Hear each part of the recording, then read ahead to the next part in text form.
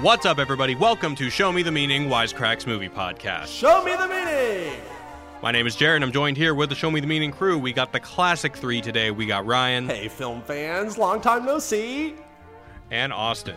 Yo. So, for those of you who don't listen to our South Park podcast, I announced a couple weeks ago that Ryan has got a new job. So, we're kind of working out the kinks to see how we can keep him on the podcast. But it's been a couple weeks. How's it feel to be back, Ryan? Man, I've missed you guys. I've missed all the fans. I've missed Jared. I've missed Austin. I've missed movies. Just talking about movies. I have no one to talk about movies with. But yeah, I'm so glad to be back. Here to talk about the enigma of editing, the king of cuts, the jack of all juxtaposition, Nicholas Roeg. Rest in peace. I want to know, did you write that out or is that off the cuff?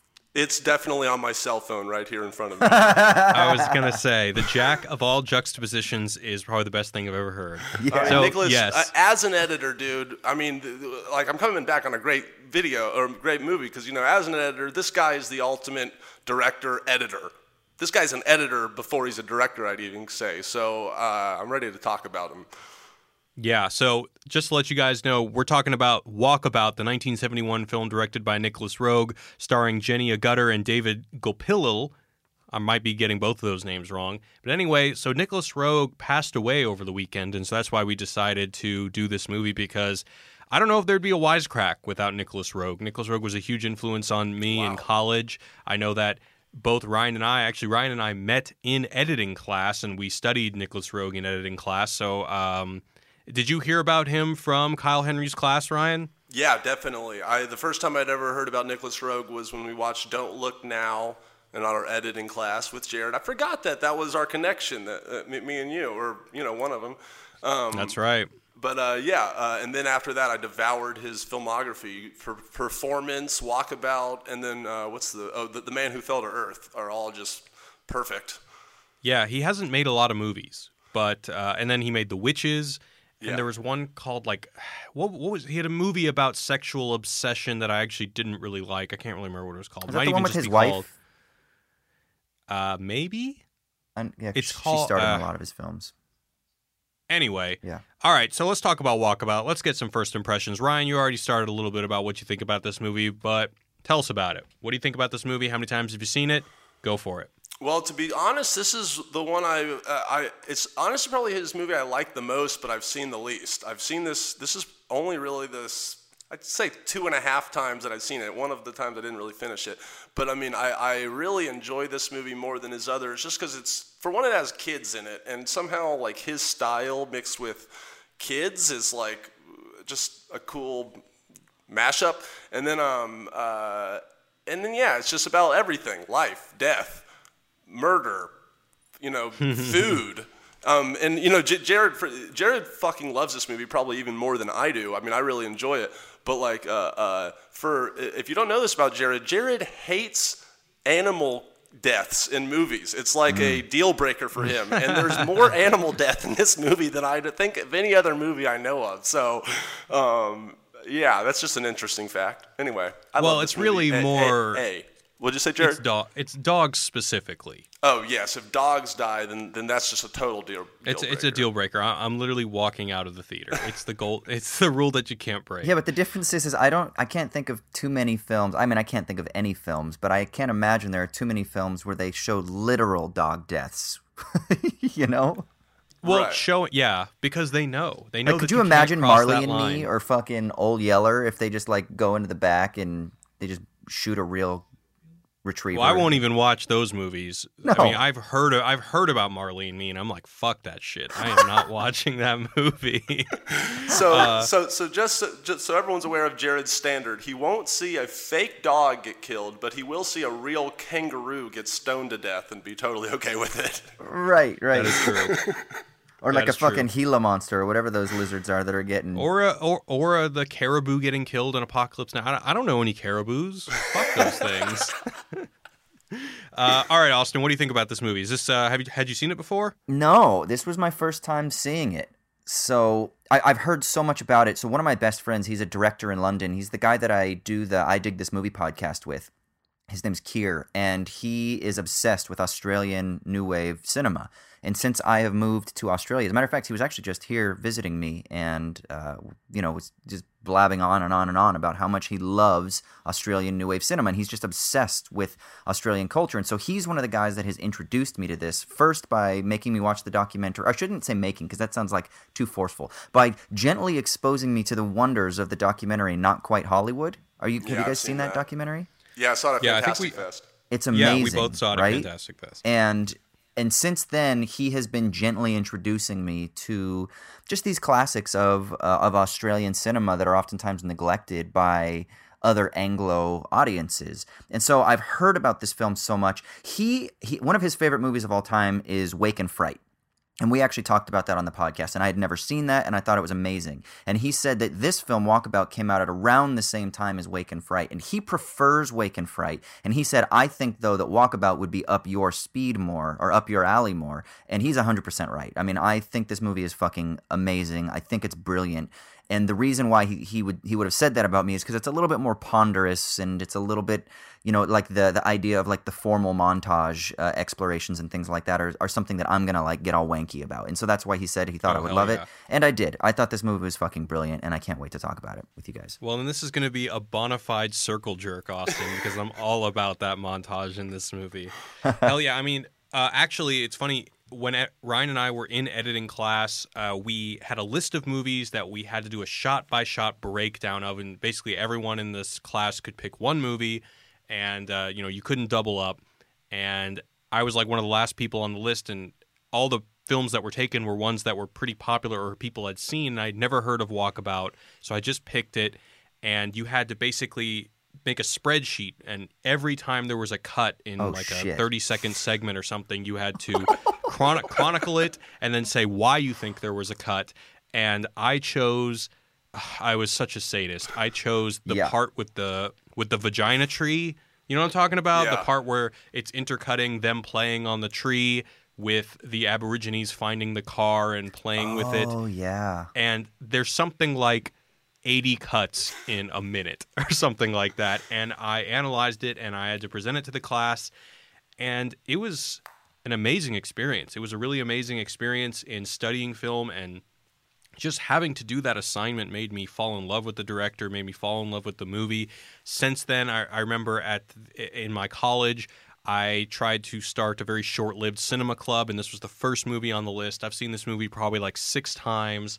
I own the fucking Criterion Blu-ray, baby. And I forgot to mention, I have the poster of this movie on my fucking wall. Oh yeah, I have Jenny Agutter swimming naked in the pond on my wall. And I just love the shit out of this movie. This is one of those movies that doesn't get any better than this.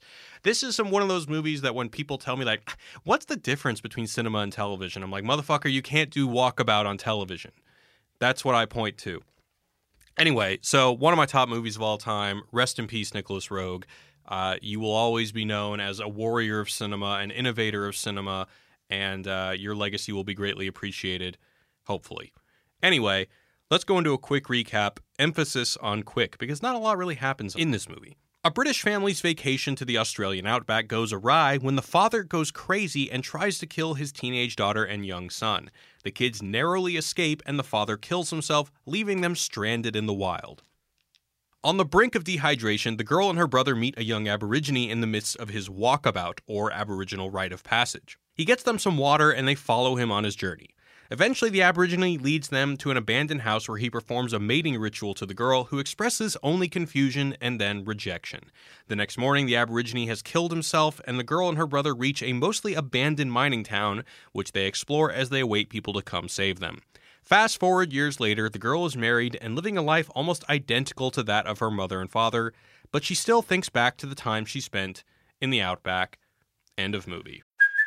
Hey, it's Kaylee Cuoco for Priceline. Ready to go to your happy place for a happy price? Well, why didn't you say so? Just download the Priceline app right now and save up to 60% on hotels. So whether it's Cousin Kevin's Kazoo Concert in Kansas City, go Kevin, or Becky's Bachelorette Bash in Bermuda, you never have to miss a trip ever again. So download the Priceline app today. Your savings are waiting. Go to your happy place for a happy price. Go to your happy price, Priceline. Wow, that was a quick recap. It was a quick recap, but I mean, what am I going to dwell on, and there were really cool pictures of animals, and they interestingly juxtapose this and that. I mean, that's what we're going to talk about now. I wanted a detailed breakdown of all 13,000 cuts in this movie in the recap, Jared. Yeah, I mean, I think that I'm not sure that it's the best way to kind of create a distance with another film, but let's say Wake and Fright as compared to Walkabout. Wake and Fright is much more plot heavy. It still has these themes of kind of madness and going out into the outback, but it's much more plot heavy. There's a lot more going on with regards to the kind of journey of the protagonist, right? Whereas this one, it is summed up in the way that Jared says, but just for people listening, if they're kind of like, oh, well, that doesn't sound like too much is going on. No. Within that broad frame, there's a shit ton stuff going on. you know? And it's all about how these things are communicated. And that's what's so goddamn interesting. It's super poetic, super dense just with the ideas and the way that these very relatively simple story is conveyed in such a profound, interesting manner. So let's get right into that. Let's just start off with the basic thematic backbone of the movie, which I think, at least on one level, we can all agree is civilization versus nature, or perhaps a more primitive culture versus modern culture. And I'm also going to introduce here, and what I'd like to talk about is how sex plays into this. So first, let's start off with one of the opening images of the movie, which we continue to come back to, which is a juxtaposition of rock walls and brick walls. So very early on in the film, we're presented with an image of a brick wall, and in one instance, it's a tracking shot. It goes from the brick wall to a shot of the outback, which is an impossible shot. We're not meant to believe that there's actually a brick wall out there in the outback. It's some sort of formal statement, or at least some sort of thematic statement. And then also in this, and this is also bookend with the end of the movie, we see that we have images of rock walls and then an image of a brick wall, and they're just kind of juxtaposed together. So I find this very interesting. Obviously, we have these two British middle-class people entering the outback. We have these, and it's interesting how the credits, you notice that like it's white girl, white boy, and black boy are the way that they're credited. And so obviously there's very clearly not only formally with the images that are shown is introducing us to this juxtaposition, but also just in how they are named. And also just the fact that, we've got middle-class British people lost in the outback who have no idea how to survive in the wild. And we have this juxtaposition between Western civilization and more primitive cultures. Yeah, he can tell a fucking entire story in one cut, which is what his genius is. I love that. The second it cuts to the brick wall, you're just like, hell yeah, I feel that. And, I don't even know where this movie's going yet, and you already feel it in your gut. Oh yeah, one little detail I wanted to point out about the little white boy is that you do know that is Nicholas Roeg's son in real life. Right? Yeah, he's credited as Lucien John, but his real name is Lucien Roeg. Which, kind of begs the question, like, what the fuck's up with Nicholas Roeg's relationship to his son, he's like trying to murder him in the first 2 minutes of the movie, and then he strands him out in the outback, so maybe there's some meta wankiness we can get into, Jared. I'm on the soundboard today, Ryan. Oh, yeah. Meta right there. Yeah, it was really interesting. I mean, I think the thing that immediately caught my attention, again, like I said, this is the first time I've seen it, so I didn't know what to expect, was, and I had my headphones on and the volume was up, not too loud, but the grating sound design inside quote-unquote civilization kind of made me think, and I know this might be a horrible comparison, but it made me think of Cannibal Holocaust. Oh, my God. So that's a movie I won't watch for the reason Ryan just mentioned, but go on. Right. But the reason that it made me think of it is one of the themes in Cannibal Holocaust is sort of like kind of confounding this notion that quote-unquote industrialized or civilized societies, or I'm sorry, that I should say that industrialized societies are quote-unquote civilized. And it's the idea that everything is a jungle, that being a human, I think that's what the film thinks it's trying to do. Now, whether or not it's successful and whatnot, we'll leave to the discussion boards. But the point is, I think it's trying to do that. And so it presents civilization as being loud and violent and like it accosts your ears with its sound design. And this film does something similar because it was there was like this screeching noises, and the city lights or the city noises were really loud, and like the chopping noises at the butcher shop were really abrasive and kind of stark, and it kind of made me think, okay, he's deconstructing the binary between like nature and culture, or between primitive and industrialized peoples, and trying to kind of create a connection, not some sort of harmonious, well, we're all just one people. I actually think that the film does the complete opposite of that. But nevertheless, it's kind of like, well, humans are humans, and the difference between bricks and of the city and like the sandstone layers in the outback are only differences of degree, not necessarily differences of kind. And I thought that was a really interesting way to frame the beginning, and then really to bookend the film, because it does that at the end as well. I think that's really prescient in the scene, or the juxtaposition between the butcher, and the kid spearing an antelope or something, just going back and forth. And what does that make you guys think about? To me, the point is it's the same shit, but just coded in different ways, Yeah, like we in industrialized societies like to pat ourselves on the back because we've like supposedly evolved to these less violent, less quote unquote barbaric means of how we, eat our food or distribute our resources, but that nevertheless we're still engaging in these things. I think there's something really interesting about like the repression of the violence that kind of undercuts the way that we source our food. Like we go to the grocery store and we buy packaged meat, but we're not connected to the butcher shop that's chopping it up. And what Rogue is doing is he's thrusting us into the butcher shop to show us the sort of the cost or the steps that are required to acquire the food that we generally appreciate. Well, the interesting thing is, and I'm going to bring this back to sex before we start talking about the montage elements, but I think another interesting thing there is that Jenny Agutter's character is perhaps more attracted to the lifestyle that a butcher would afford her, but is seemingly not attracted to the lifestyle that the Aborigine would afford her, when really it's the same thing, whether he's spearing a kangaroo in the wild or a butcher cutting one in the wild. And this brings me to what I want to talk about, is this kind of what the movie is playing with in terms of sex and what it's perhaps saying about sex in civilization. So let's start off with the girl. The girl is very sexualized.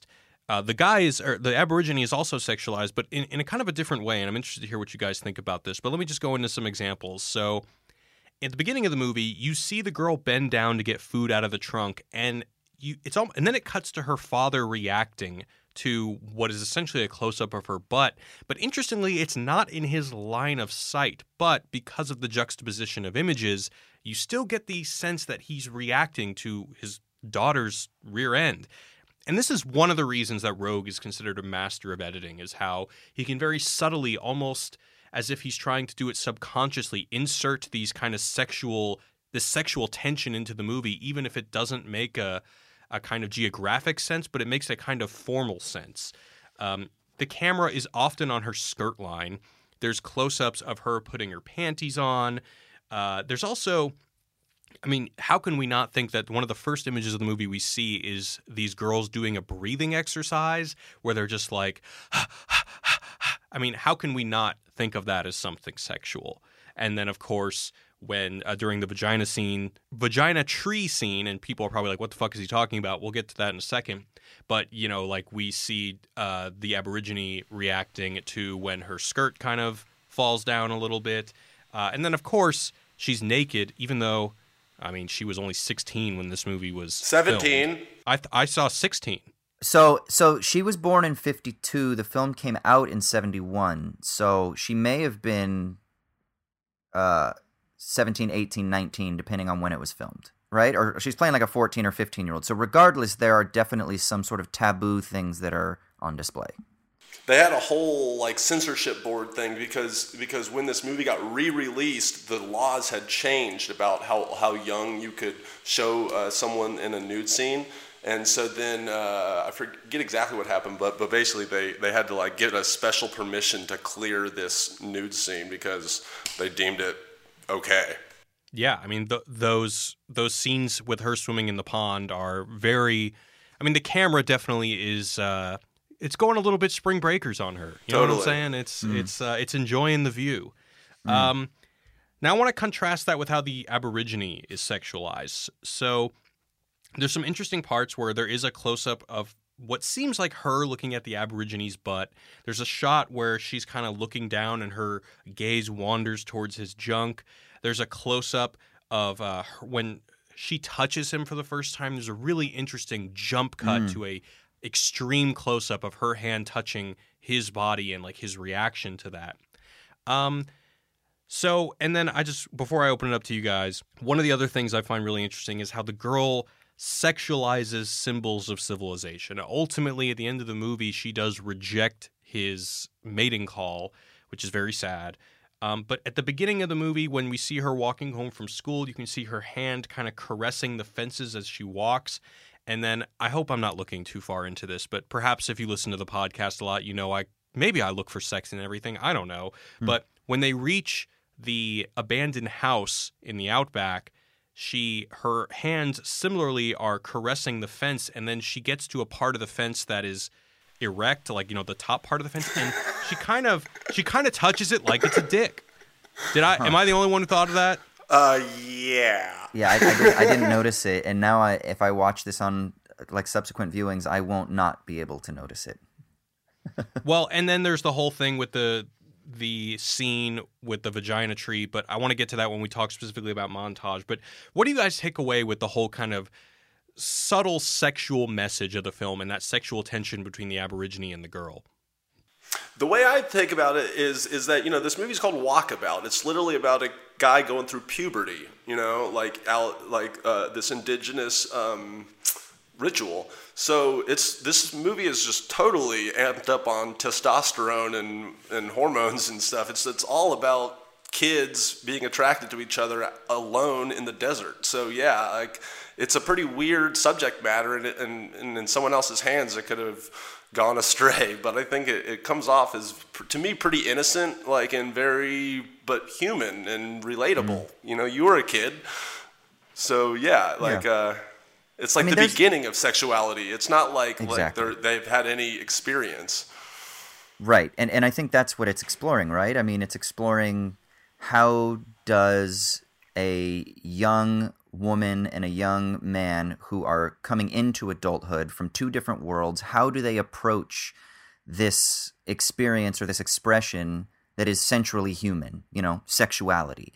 And the British middle class, who are, you know, notoriously, the stereotype is that they're repressed and that they're kind of like I had a friend when I was in England once tell me, he's like, oh yeah, we only fuck when we're drunk, was the way he described it. And it's like, because when we're drunk, then our inhibitions go down, and then we're not worried about being respectable, or that we're not worried about being like bourgeois or whatever. Like we just let ourselves be. But so there are these themes that Roeg is kind of exploring here from within two different cultural milieu. And that's what does make it interesting, right? And I think that for people who are listening, if they don't understand what the Walkabout, like Ryan was just saying, it is a rite of passage among Aboriginal people in Australia, where people between the ages of 10 and 16 go out into the wilderness. They call it like temporary mobility now rather than walkabout, because walkabouts come to actually be a sort of derogatory term in Australian cultural usage.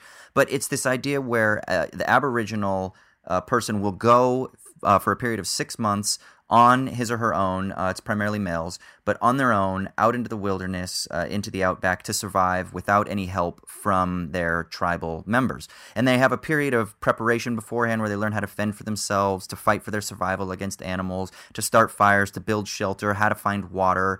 But more than that, what's most important about it is that it is a spiritual journey of the mind. And when they're out for 6 months on their own, there's also a lot of time to reflect and to think about who you are and what your place is within your tribe, what your place is in the world, how it is that you're going to function when you come back and you're reintegrated back into the community, now as a quote-unquote adult. You are now an adult member of the society.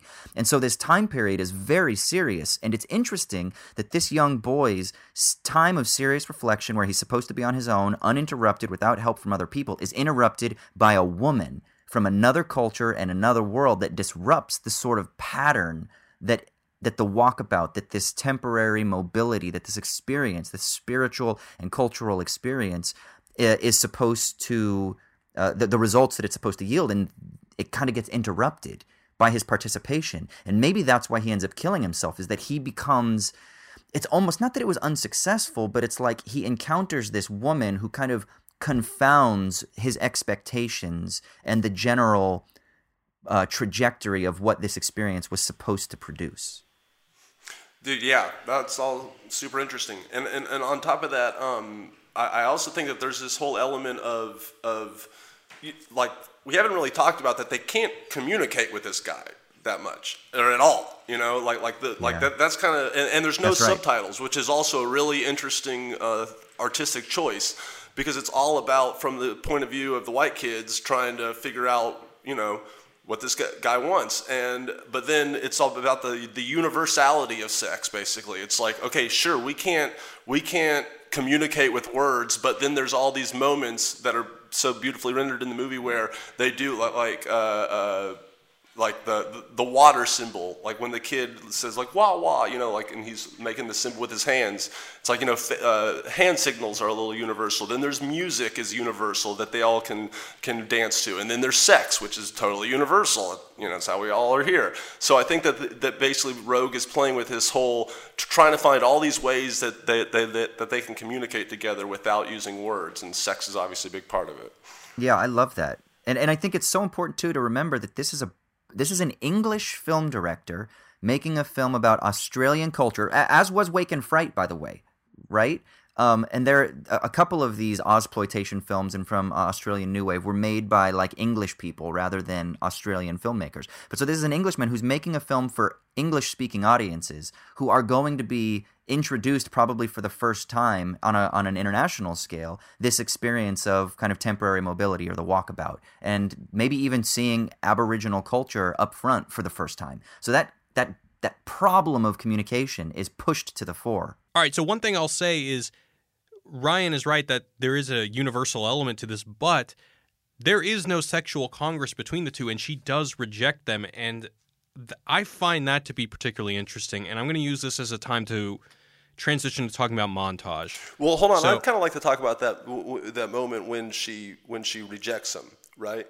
Just briefly, like, because actually that's the one moment of the movie that I'm a little I don't know about, because basically they, like I said before, he does such a good job of them communicating without having to communicate with words the whole movie, and then it seems like it's a big misunderstanding at the end. Like it does, basically he's there dancing, doing a mating ritual, but then it seems like they're just out there going, what the heck is he doing? Like, it doesn't seem like she's obviously kind of rejected him, but to me it came across that they were totally clueless that he really, really, really wanted to get with her like then, that moment, or he was going to do something drastic. And then when he did do it, that also begs the question to me of like, is it all pride? Is it something in their culture that I don't know about, where like if he gets rejected, then, or is he just like more of a mentally disturbed Aborigine that couldn't take it?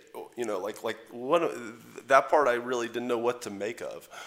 So one thing I think that the boy probably didn't know because he's just too young, but right. I think the girl absolutely knew.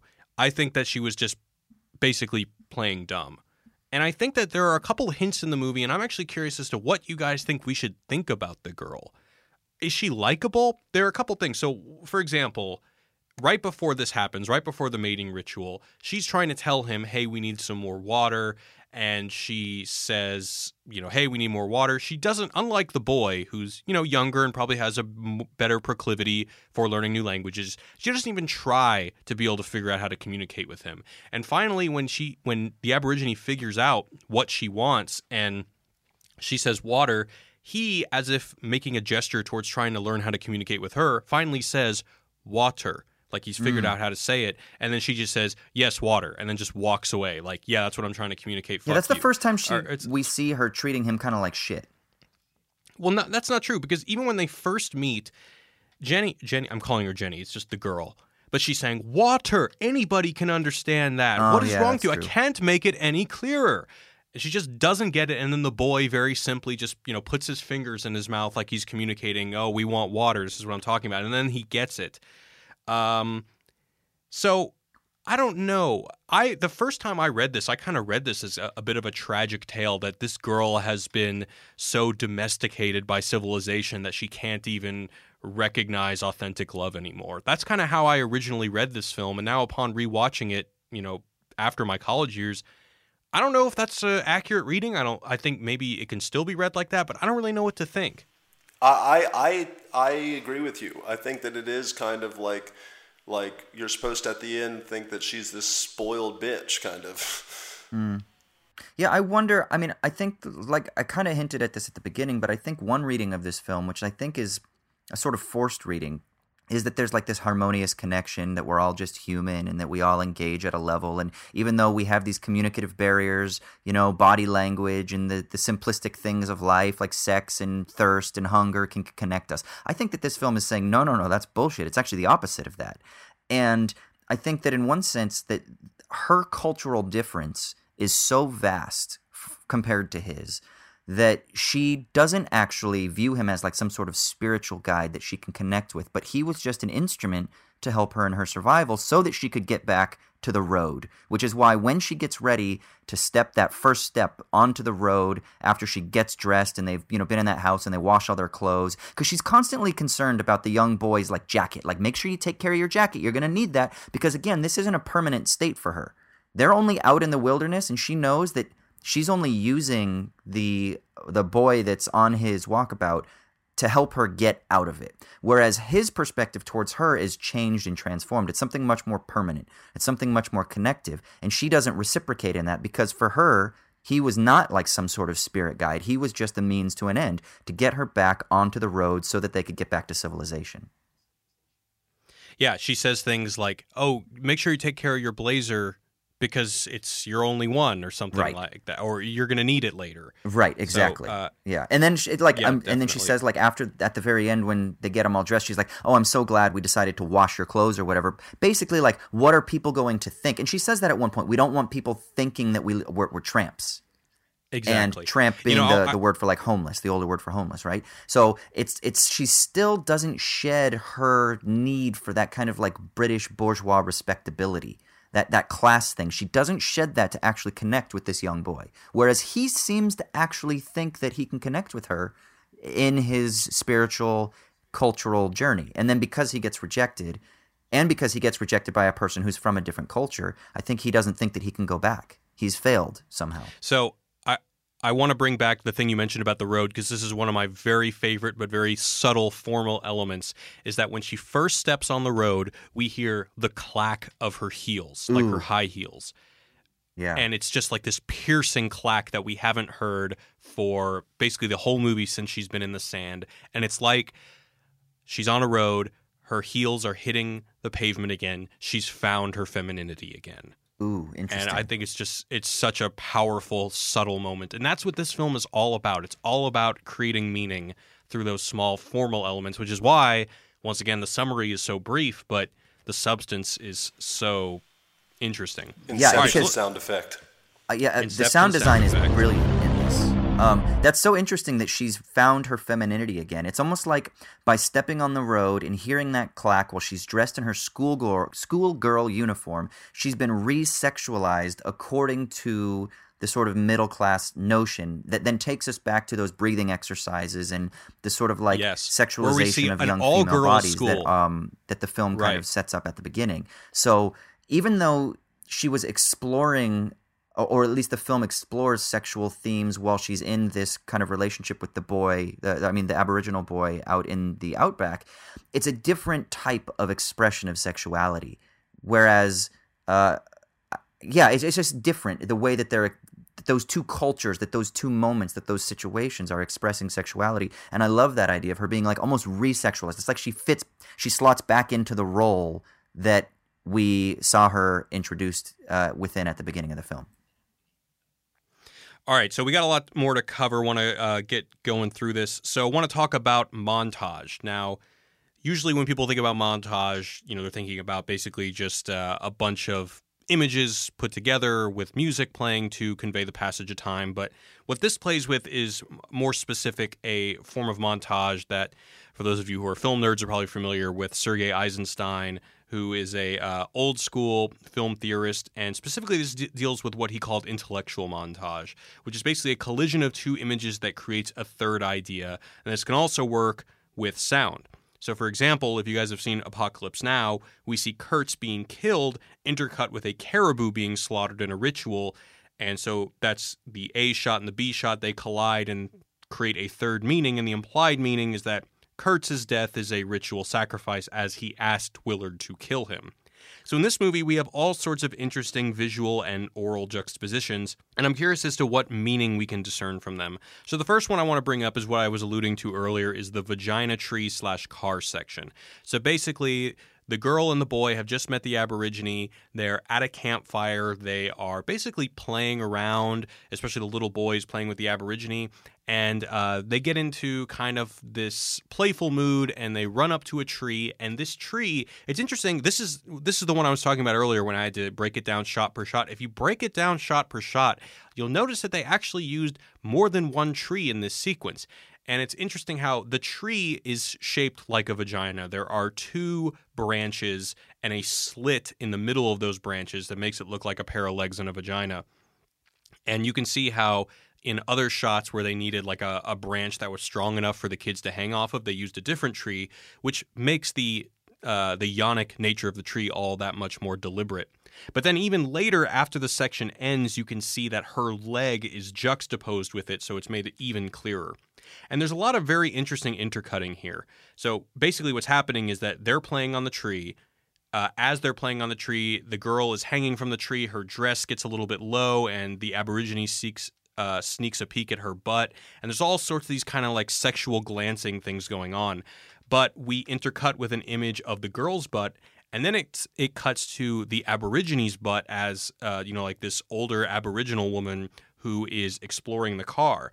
Then there is, for example, the boy is falling off of the tree, and he's caught by the Aborigine boy, and then it cuts to a smile from an Aboriginal girl exploring the abandoned car. So I love this sequence for a number of reasons. One is that it juxtaposes the sexualizing of Jenny or Jenny Agutter or the white girl with the sexualizing of the Aborigines. But also what I find really interesting is the radio. So basically this sequence, it builds. The cuts get faster and faster. The music gets more intense. We're seeing these butts of, the Western girl juxtaposed with butts of the Aborigine girl, and then boobs and boobs. And then the Aborigines find the radio in the car. They turn it on, and it makes this screeching noise, and all of the music stops. We have a close-up of an animal who walks away. The Aborigines walk away. And once again, maybe this is me just looking at sex and everything, but I think that this is meant to be some sort of a climax. That this sequence is a sexual act, like a metaphorical sexual act, and the radio is this kind of perverse climax. And this goes further into my reading of the film as the girl is turned on by civilization, or that civilization has molded her sexual desires so that she can't even find the Aborigine sexually appealing because she's more interested in, at the end of the movie, we see her all gussied up in makeup, and she's attracted to this whatever job. What does he get? He's getting a promotion, and they're gonna, that's what turns her on. She is domesticated, and her sexual desires have also been domesticated. Damn. Just got a big editing boner that you talking about. That scene's climax, Jared. Oh, yeah, well, that's what I do. There are also some interesting other juxtapositions. So there are industrial sounds of anvils being hit over images of the sun setting and rising. This goes a little bit to what Austin was talking about earlier in how they kind of play with playing the didgeridoo in the city settings, but also playing industrial sounds in the kind of more in the outback. There's a part where they're walking by either some real-life camels, maybe the camels were a mirage, I don't really remember, but the camels growling sounds like car engines, and I think that probably was pretty deliberate as well. Well, I think they see real camels, but then they have a mirage of people riding the camels. Right? There's like a sort of crossfade where the camels that are just walking, all of a sudden we see then a shot of like what looked like some like colonists or colonizers, like British colonial types, like riding them. From what I remember, I think that's what it was. Right. And then we mentioned earlier already the visual juxtapositions of the Aborigine whacking a kangaroo and then a butcher chopping it with a cleaver. So once again, we have the civilization version and then we have the outback version, which are essentially the same thing. Or perhaps that's, I don't know. Would you guys, if we were to say that the collision is, Western butt or Aborigine version of getting food and Western version of getting food, what is the implied third meaning, or do you think we've already covered it? I think we've kind of covered it. It's how similar they are. It's the universality of both worlds. Similar but distant, right? Similar because, yeah, they're doing the same thing. We're all human. A butt is a butt, a boob is a boob. But ultimately, she does not find him attractive. And, I'd actually be interesting to get a female perspective on this because, you know what? I mean, maybe she would be attracted to some other Aborigine and David Gulpilil wasn't doing it for her. I don't know. Well, I mean, I don't think so. I mean, I think we could make that particular point, but I don't think that's what the film is most poignantly articulating. I actually don't know that it is about the universality of things. I think it's that's the whole point of the juxtaposition. It's saying, okay, so here's the universality of things. However, you can't get outside of your context. So sure. Yeah, that's what I meant. Yeah. So it's, again, even we need to then create like a meta juxtaposition, if you will, which is that it's like, yeah, sure, we're all humans, but still we're not all humans because we're still conditioned by our cultures. And trying to cut through that to get to this idea that a boob is a boob and a butt is a butt and that sexual desire is sexual desire is kind of just some romantic universalist bullshit that isn't likely. It's not that it's not possible, but that seems to be some sort of kind of like forced harmonious understanding of what the human experience really affords. Yeah. All right, my next question is, why do you guys think the father did it? Why did he snap? I think it's supposed to be, that's probably his biggest like unsaid point in the movie, and to me it's just that civilization will make you go crazy, Well, here's the thing. So he kills himself, and then the Aboriginal boy kills himself. So I think that we're meant to also look at them in intention as well. Like, so why does the father kill himself? What are his frustrations? What is his despair? And then the same with the boy at the end. What are his frustrations and what's his despair?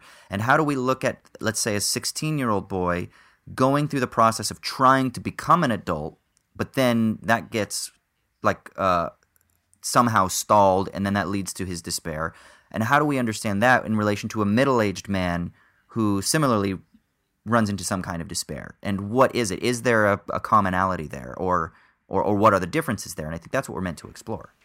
Well, yeah, and now that you say that, like it kind of seems like he's kind of making the point that like civilization sucks. Obviously, is one of the points, but the man is driven to kill himself by the world, and then the Aborigine kid kills himself because the civilized girl doesn't give him any love. So it's kind of like, I think you're supposed to say that on both ends, we're the fucked up ones. Could we say, I mean, this would be Jared's thing maybe, could we say that it's all about like thwarted sexual desire? That the middle-aged man kills himself because he has these insatiable sexual desires that civilization can't satisfy? And to that his own children? I mean, he does sexualize his daughter. That's true. And he only tries to kill the son, right? He says, "Come out, bring him out now, bring him with you." Yeah, but he so shoots he can shoot at both of them. I don't know. He has a clear shot at the girl, but he seems to only want to shoot the boy. I mean, I guess it's up for debate. I think he wants one shot to kill both of them and then just says, you know what, fuck it. Maybe he wants to kill the boy because he thinks that the boy has access to his object of desire, which is the young girl. The girl cares about the boy. That's how I read it. And I don't know how literal that is. Maybe Right. just, kind of like vague psychosexual undertones, but Yeah. that's how I initially read it. I mean, we don't know enough about the main character to get anything other than that he's from the civilized world. So that's, He's like there's no he's looking through papers. It looks like he's some sort of geologist or something. Yeah. And he's in the car. He's looking at different kinds of rocks or something like that. I think certainly we're meant to believe that the trappings of a civilized life probably made him go off the deep end. I mean, this is like some American Beauty shit, right? Right.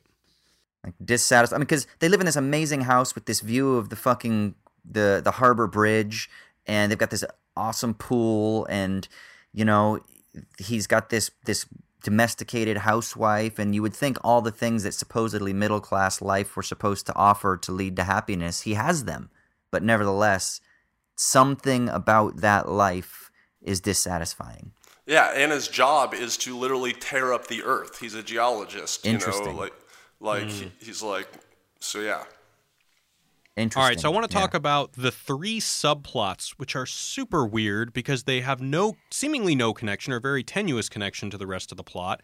But there's the Australian weather scientists, and this one I love because it really nails home the sexual overtones of the movie because they're playing with nudie playing cards. Time seemingly stops when the one woman in the group crosses her legs. One of the guys is offering her cigarettes to get a glimpse of some side boob.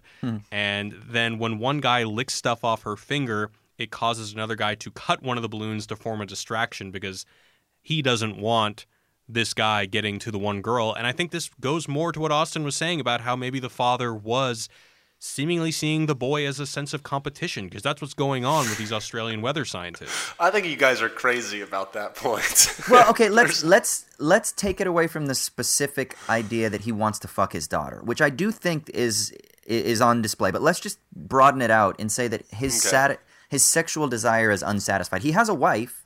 He has a companion that would be somebody that he can have a sexual relationship with, but it seems to be unsatisfying to some extent, and I don't know. I don't actually think that it is too much of a stretch to then apply it to the particular. But even if we don't apply it to the particular, I mean, we can still see it as being there's something about libidinal desire and that being thwarted that leads to dissatisfaction. But then again, we can also look at nature and fucking bears kill cubs because they realize that cub is going to come in and be a potential.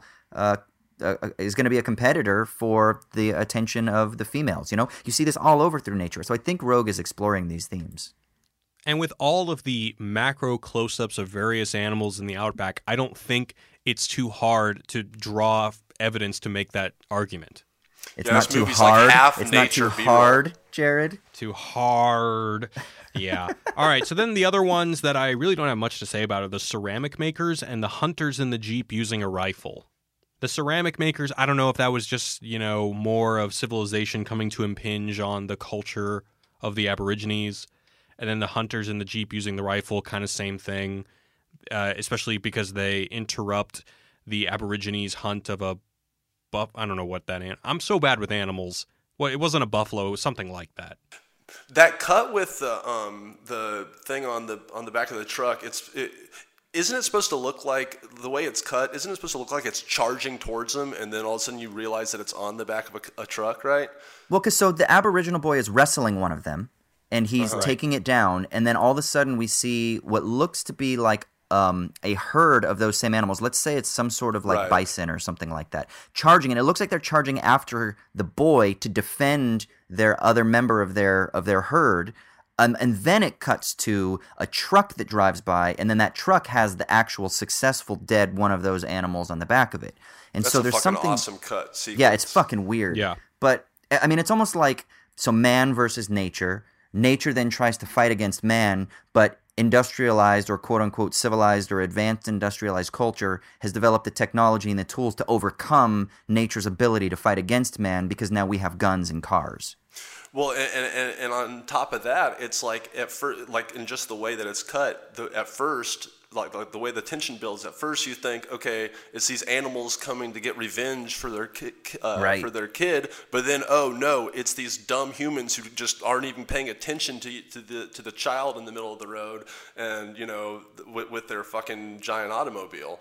So it's like it totally reverses the meaning of what you think is about to happen. It's awesome. And that sequence makes me want to talk more about some of the other interesting formal things. So macro lenses, there are images, super close-ups of ants, all sorts of animal shots that are beautifully shot. They also do a thing that you don't see in film very often because it's a pretty radical thing to do, which is zoom in on the grain of the film You guys know what I'm talking about? Yeah, dude. He was doing digital zooms before Adobe Premiere came out. Right. You know? So for those of you that don't know, basically if you, let's say you film something and it's a shot without a zoom and then you bring it into Final Cut and then you add a zoom in post-production, basically you just zoom in on the image, it'll become grainier and grainier because you didn't do the zoom in camera. You're literally just zooming in farther onto this image, which only has X amount of pixels. And so it's generally something that you don't want to do. If you're going to zoom into something, you want to do it in camera. You want to plan ahead and doing it during production. But in this case, it's even worse when you're dealing with film because then you're literally zooming in on film grain. And I don't even know how you do that back in the telecine days or whatever they were. There certainly was no optical computers, basically. Well, in 1971, yeah, I don't know if it was a computer, but they definitely, it was pretty state of the art for its time, I think. Yeah, but anyway, there are parts, especially when that, I'm just going to call it a buffalo, is shot by the guy. There's a part where it zooms in on the image, and that was not an in-camera zoom. They are zooming in on the grain of the film, and it's something that most filmmakers will do anything to avoid because no one wants to bring attention to the medium that they're shooting on because it kind of takes you out of it, and it looks like shit. But he definitely embraces it, and, you know, it's just more in terms of him using images to kind of take you out of the movie and kind of reflect on the themes at play here. Well, I love it, dude. I do too, and I was going to ask both of you guys because you guys are editing lovers. What do you think about the bit where it's like the pages are turning when the little boy is telling the story to the Aboriginal guy, and he's like telling him this story that seems to be some sort of childhood tale, and then the way that the camera shifts from shot to shot is like a page being turned. It's awesome. Yeah. I mean, I'm glad you brought that up. The reason I love filmmakers like this is that he's just having fun with the medium while also telling the story, but really like there's humor in almost all these cuts because like even the brick to the stone. I mean, like he's making a point like kind of with a sledgehammer, but also here we are talking about it, trying to figure out what the meaning of it is. So it is subtle enough, and yeah, but it's fun, it's engaging, it's compelling. He's using all the audio-visual elements of making a movie. That's why Jared was saying you can fucking do this on a TV, you know, like in any length of time that a TV show is. Anyway. It gives me this feeling of it being like a storybook fantasy in a sense, especially when you contextualize it with the ending and that poem by A.E. Housman, a Shropshire lad, and it's basically a poem, and I'll read it next when we get into the ending, but it's basically a poem about nostalgia and reaching back into those days that are no longer within reach that you can only reminisce about. And I think that in that moment we kind of get a sense of how the girl perhaps idealizes and is able to access this kind of fantasy storybook setting. All right, so let's talk about the ending. So it's bookended with images that are not just strikingly similar, but obviously very deliberately similar, with basically Jenny Agutter is now married. She's just like her mother, preparing a meal in the kitchen, and we see her gussied up with makeup for the first time. And we continue to, and then it calls back to the various brick walls and rock shots that I mentioned earlier. And then her husband comes up to her and she embraces him, and he tells her about how everything is going to be all good because he got this promotion and they're going to be chilling in the Bahamas or wherever.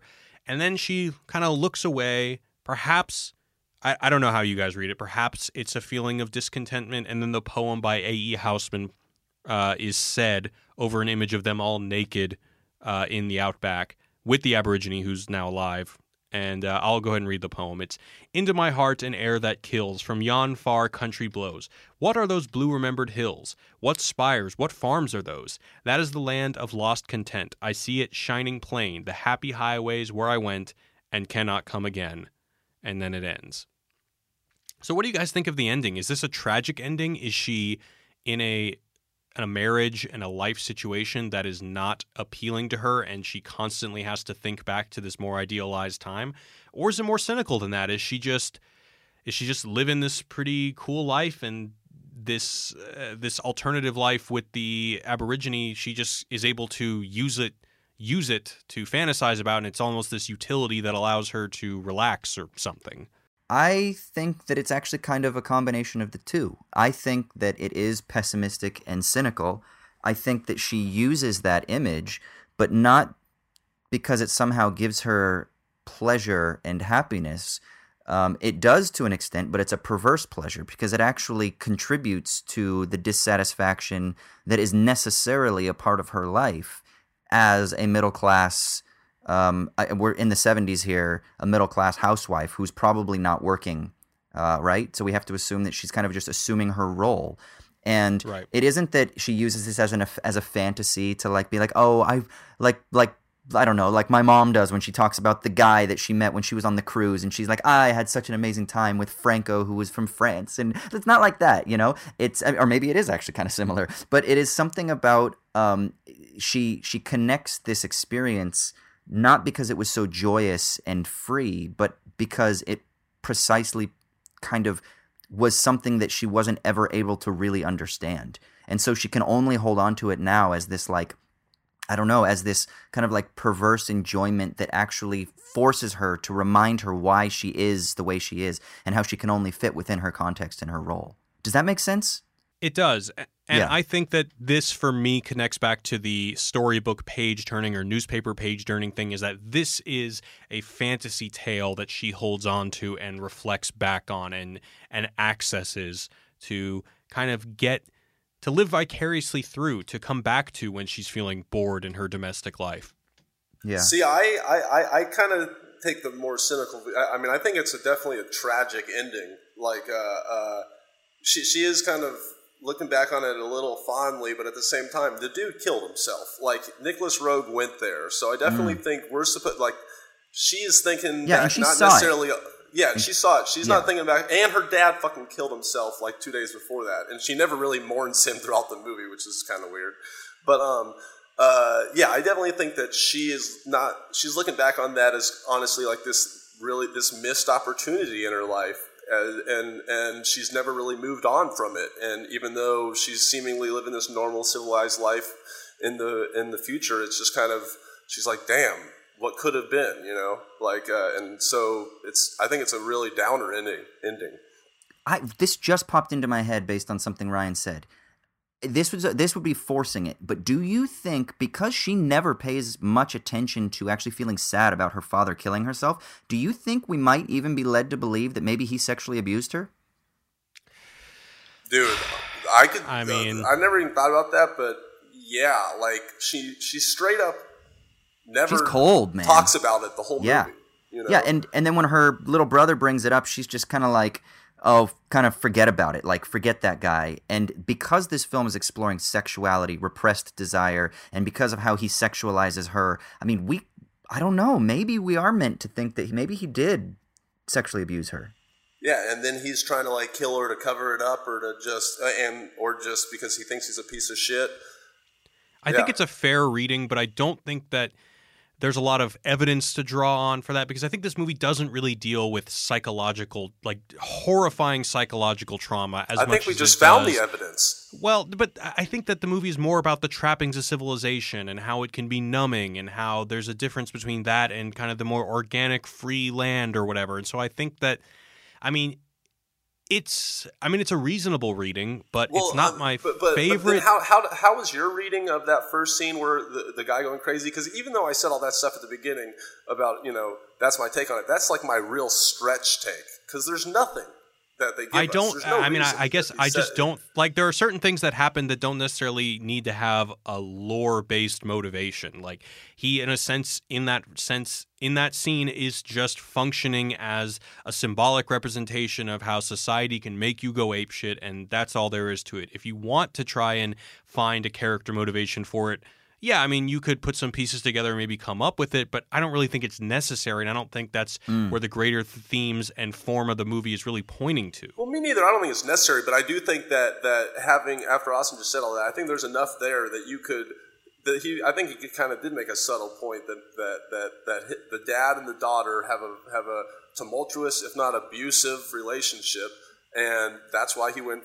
That was part of the reason that led him to go psycho, and then she doesn't give a fuck, and then never talks about him. I think that there's a lot of evidence when you think about it, because it's fucking weird that she never seems sad. She never once again, cries. if you're looking for a concrete motivation like that, then yeah. But I'm just saying, it's not necessary to. Right. So even if we say that it's not necessary, we can definitely say at the abstract or at the formal level that if father is just father and he's just occupying a space that is adult man, adult quote-unquote civilized man, and daughter is occupying space of young virginal girl, there's definitely something that's being explored about how it is that British, Australian, let's say Anglo-civilized, industrialized, advanced industrialized society views the sexual dynamic between adult men, father figures, and daughters, young women who are like on the verge of becoming adults, and that is definitely on display. Oh, and one more thing real quick before we go. Roger Ebert actually wrote a really lovely review you can check out. It's on rogerebert.com. And I'm not even the biggest Roger Ebert fan in terms of like his take on film, but I think this is fantastic. So here it is. This is the closing of his review. He says, the movie is not the heartwarming story of how the girl and her brother are lost in the outback and survive because of the knowledge of the resourceful aborigine. It is about how all three are still lost at the end of the film, more lost than ever before, because now they are lost inside themselves instead of merely adrift in the world. The film is deeply pessimistic. It suggests that we all develop specific skills and talents in response to our environment, but cannot easily function across a broader range. It is not that the girl cannot appreciate nature or that the boy cannot function outside his training. It is that all of us are the captives of environment and programming, that there is a wide range of experiment and experience that remains forever invisible to us because it falls in a spectrum we simply cannot see. And I loved that. Oh, man. Beautiful. Dude, sometimes Roger Ebert he fucking nails it. There are some Roger Ebert reviews that are fucking gems, and that sounds like one of them. Awesome. Thank you for bringing that in. Yeah. All right, so let's go into the mailbag. Once again, if you want to leave us a voicemail, it's 213-534-8807. Let's start off with Wait. Jared, that's not the number, you know. Yes, it is. Our reader Gabriel sent us a new number. It's 121-ELFGUT-07. All right. So, but it sounds like he's adding an extra one. Well, no, you have a 1 at the beginning of all numbers. Okay, I guess depending on where you're calling from. All right, so what is it? 121-ELFGUT-07, like 007, but ELFGUT-07. All right, 121-ELFGUT-07. Yes.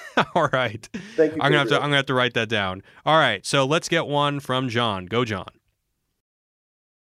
Hey, Show Me the Meeting crew. It's John from Athens, Georgia. Just wanted to take a quick break from studying for my law school finals to talk a little bit about something that was mentioned in the Dark Knight podcast. I think it was Austin that talked a little bit about how Batman as the Jesus character doesn't really work because Batman was guilty, whereas Jesus was innocent. And I wanted to hear your guys' thoughts on Batman, or as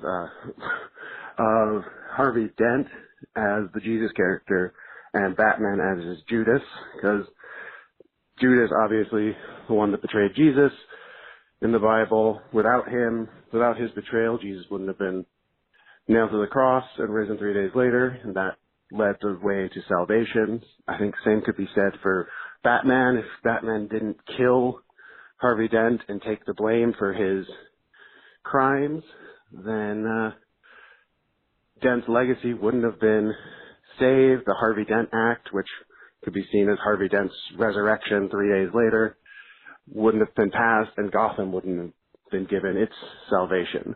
I'd love to hear what you guys think about this idea. It's just something I thought of while I was listening to you. Cool. Thanks, John. One thing I want to jump in, I would say that the Judas characters is rather the Gotham police. So especially the cop Ramirez, who says that she basically had to give up the ideal. She turned Harvey Dent in because the mob was offering to pay for her mother's hospital bills. And then there's the other cop, Wirtz, who was also working with Ramirez to give Dent to the mob, who was also a corrupt cop. So I think that those are the betrayers of Christ, which works even better because just as Harvey Dent is a public servant and the cops are part of his group, just like Judas was part of the Christ posse, which is how a Jew will say it. Because anyway, yeah. But anyway, did you want to say anything? He mostly directed the question to you. No, that's okay. Austin, I mean, I'd need to take and think about it for a minute because I'm automatically thinking of the next film, The Dark Knight Rises, where it actually is the Dark Knight that rises. So I think, I mean, obviously metaphors only go so far, and we need to kind of like think about what they can say without kind of pressing them to their sort of like logical conclusion. But like, how would we think about that in terms of, does Harvey Dent rise, so to speak, from the grave because of the Dent Act? Or is it something else? And that really the resurrection is, we have to wait until the third film, and then we'd have to understand how we kind of fit all this into the Jesus narrative. I don't know. I haven't even thought about it, but I do like what Jared said about the betrayers being the Gotham Police Department. I think there's something interesting there. But I don't know, man. That's a great question. Well, I would say in terms of the third movie, The Resurrection, I mean, okay, so the third one is very overtly based on A Tale of Two Cities. In A Tale of Two Cities, resurrection is a theme in the movie. Now, granted, there are kind of hints of, obviously, biblical resurrection being used to convey that theme within A Tale of Two Cities. But I think that instead of it being a Christ-like resurrection, it's more of a Dickensian resurrection, which we talked about in our What Went Wrong video on The Dark Knight Rises. Yeah, I don't know. I think it's a great question. I mean, I think, like I said, anytime you try to use a metaphor or some sort of like analog, you're going to run into limits. But definitely, we can see that it seems that whenever there's somebody that is trying to do something, there's always a betrayer, right? At least in storytelling and in myths and in narratives that we have shared throughout time and history. There's always like the person that's trying to do the thing that's good or that's right, and then there's like the person that's trying to be their foil. Right? That's trying to fuck them up somehow. So that's definitely there. All I was going to say about that email, I don't think the metaphor holds up because Judas, from what I hear, is a big piece of shit, and Batman is nice and awesome. Is all I was trying to say. He's a nice guy. He's a real mensch. All right, we're gonna move on to the email mailbag. Give us a email at movies@wisecrack.co. This one is from Jeremy. He says, I was listening to your podcast regarding the film Mandy, and I thought you guys might find it interesting to know that the Cheddar Goblin ad in the movie was directed by Casper Kelly, the writer-director of the viral video Too Many Cooks. Whoa. I know. Director Panos Cosmatos created the idea of a commercial with a goblin vomiting mac and cheese based on a GIF from the 1985 movie Ghoulies and reached out to Kelly to direct this commercial for the movie. Knowing this, do you guys believe any connections can be made between the two videos, and or does this give you guys any insight into the significance of the scene's place in the movie? Well, off the top of my head, no greater meanings, but I fucking love Too Many Cooks, and if nobody has seen the follow-up to Too Many Cooks, which I don't know how it didn't go mega viral, but it's about Let's Play videos, gotta check it out. I don't remember what it's called off the top of my head, but it's so good, and I love Too Many Cooks so much. But I don't know, does that make you think about Mandy in any new ways? No, but that's, I mean, you can definitely tell the kindred spirits between that guy and the Too Many Cooks, dude. You can tell it's the same world, and I really got to see that follow-up because now that Let's Plays are my fucking waking life that I have. By the way, that's my new job. I edit Let's Play videos. And so, yeah, I definitely got to see that. You haven't seen it? Yeah, I have no fucking clue. I read this email and I was like, mind blown. That's fucking awesome. But I don't know what to think about it, you know? Yeah. All right, we got one last email from Chris. Since we opened up this conversation talking about mine and Ryan's film school experience, I want to read what Chris is saying. He says, hello, Wisecrack. My name is Christian, and in May, I'm going to graduate high school. I know that a lot of you guys went to film school, and I was wondering if you can recommend me some film schools that I can look at, as I really want to be a director more than anything in the world. I'm currently working on 2 short films and wouldn't mind sending it to you guys for feedback, if you guys want. Anyway, right now I'm looking at Full Sail University. If you guys can help me out, I'd really appreciate it. I love your show and your podcast. You guys make me appreciate the movies even more. Keep doing what you're doing. You guys are great. All right, well, I think this is a great opportunity to give some candid advice about film school because, especially if you're planning to move to LA, Christian, there's definitely some mixed opinions on the value of film school. And I'm going to just go ahead and say up front that it really just depends on your financial situation. I from what I know, I think Full Sail's pretty expensive, right? It's something like, I mean, I think it's only a 2-year program, or is it 4 years? I don't know. I know it's, if you're spending like 30 to 40 grand a year and you're going to go into debt, I'd say don't do it, man. Save that money, move to LA, just start volunteering on sets. And honestly, after that 4 years, you're going to have a bigger, better network and be able to make more connections and get paid work doing film stuff out of college if that's what you want to do. Having said that, I went to film school and it was a very nurturing, rewarding experience, but mostly because of just the general education, like all my humanities education, all the literature classes I took, all of the classical music classes I took, the film studies classes I took. Those are really the things that inspired me. The film production classes were okay. I mean, I definitely learned the nuts and bolts, but honestly, you're going to learn that much better by literally just volunteering on film sets. It's a much cheaper, more efficient education. So if you're going to go to film school, I'd recommend not going to a trade school that only focuses on film production because they're really expensive. And once again, you can get paid to learn that stuff and learn it way better and, you know, get valuable connections. What do you think, Ryan? Yeah, I'd like to probably echo a lot of that. I definitely, I've been out here for 9 years in LA. Not one fucking person has ever asked, hey, where'd you go to film school? In fact, if you go, it's sometimes honestly a mark against you. They're like, oh, fuck this film school, motherfucker. You know, like it's weird. So because they think you're entitled. They think that you don't want to be that guy who graduates film school and thinks that, oh, well, now I have a film school degree. Someone give me $700 million to make a Marvel movie or whatever. Right. It really depends on what you're trying to do. If you're trying to be a writer, director guy, if that's like what you want to do, it really is, I think, less valuable than if you want to be like somebody that just is in the industry at large. If you want to be a producer, if you want to be like working, I don't know, some below the line kind of a job, then yeah, like film school will get you those connections and really, because that's really what it's all about, is the fucking connections you meet. Unfortunately, it's way less about what you fucking learn. Like Jared said, I had a great time. I fucking did learn a lot about film, but I learned 99% of what I learned by watching movies, sleeping, breathing movies, and being on sets. I learned very little of that in film school. So yeah, like we're not, don't get cynical based on what we're saying, hopefully. But yeah, like he said, if this is going to be a stretch financially for you, like if you're taking out big loans, do not do this. But if your parents are loaded or something, or just have money to do it, and they're like, hey, we're going to bring you to school, where do you want to go to school for 4 years? Then take the opportunity, and then, but if it's your own money, I'd take that and go fucking making my own movie, or put it into my own projects, or just have it as like spending money for while live on it while you learn or something like that. Like you'll have a better resume than your useless film degree, because unfortunately they are useless as pieces of paper. Yeah.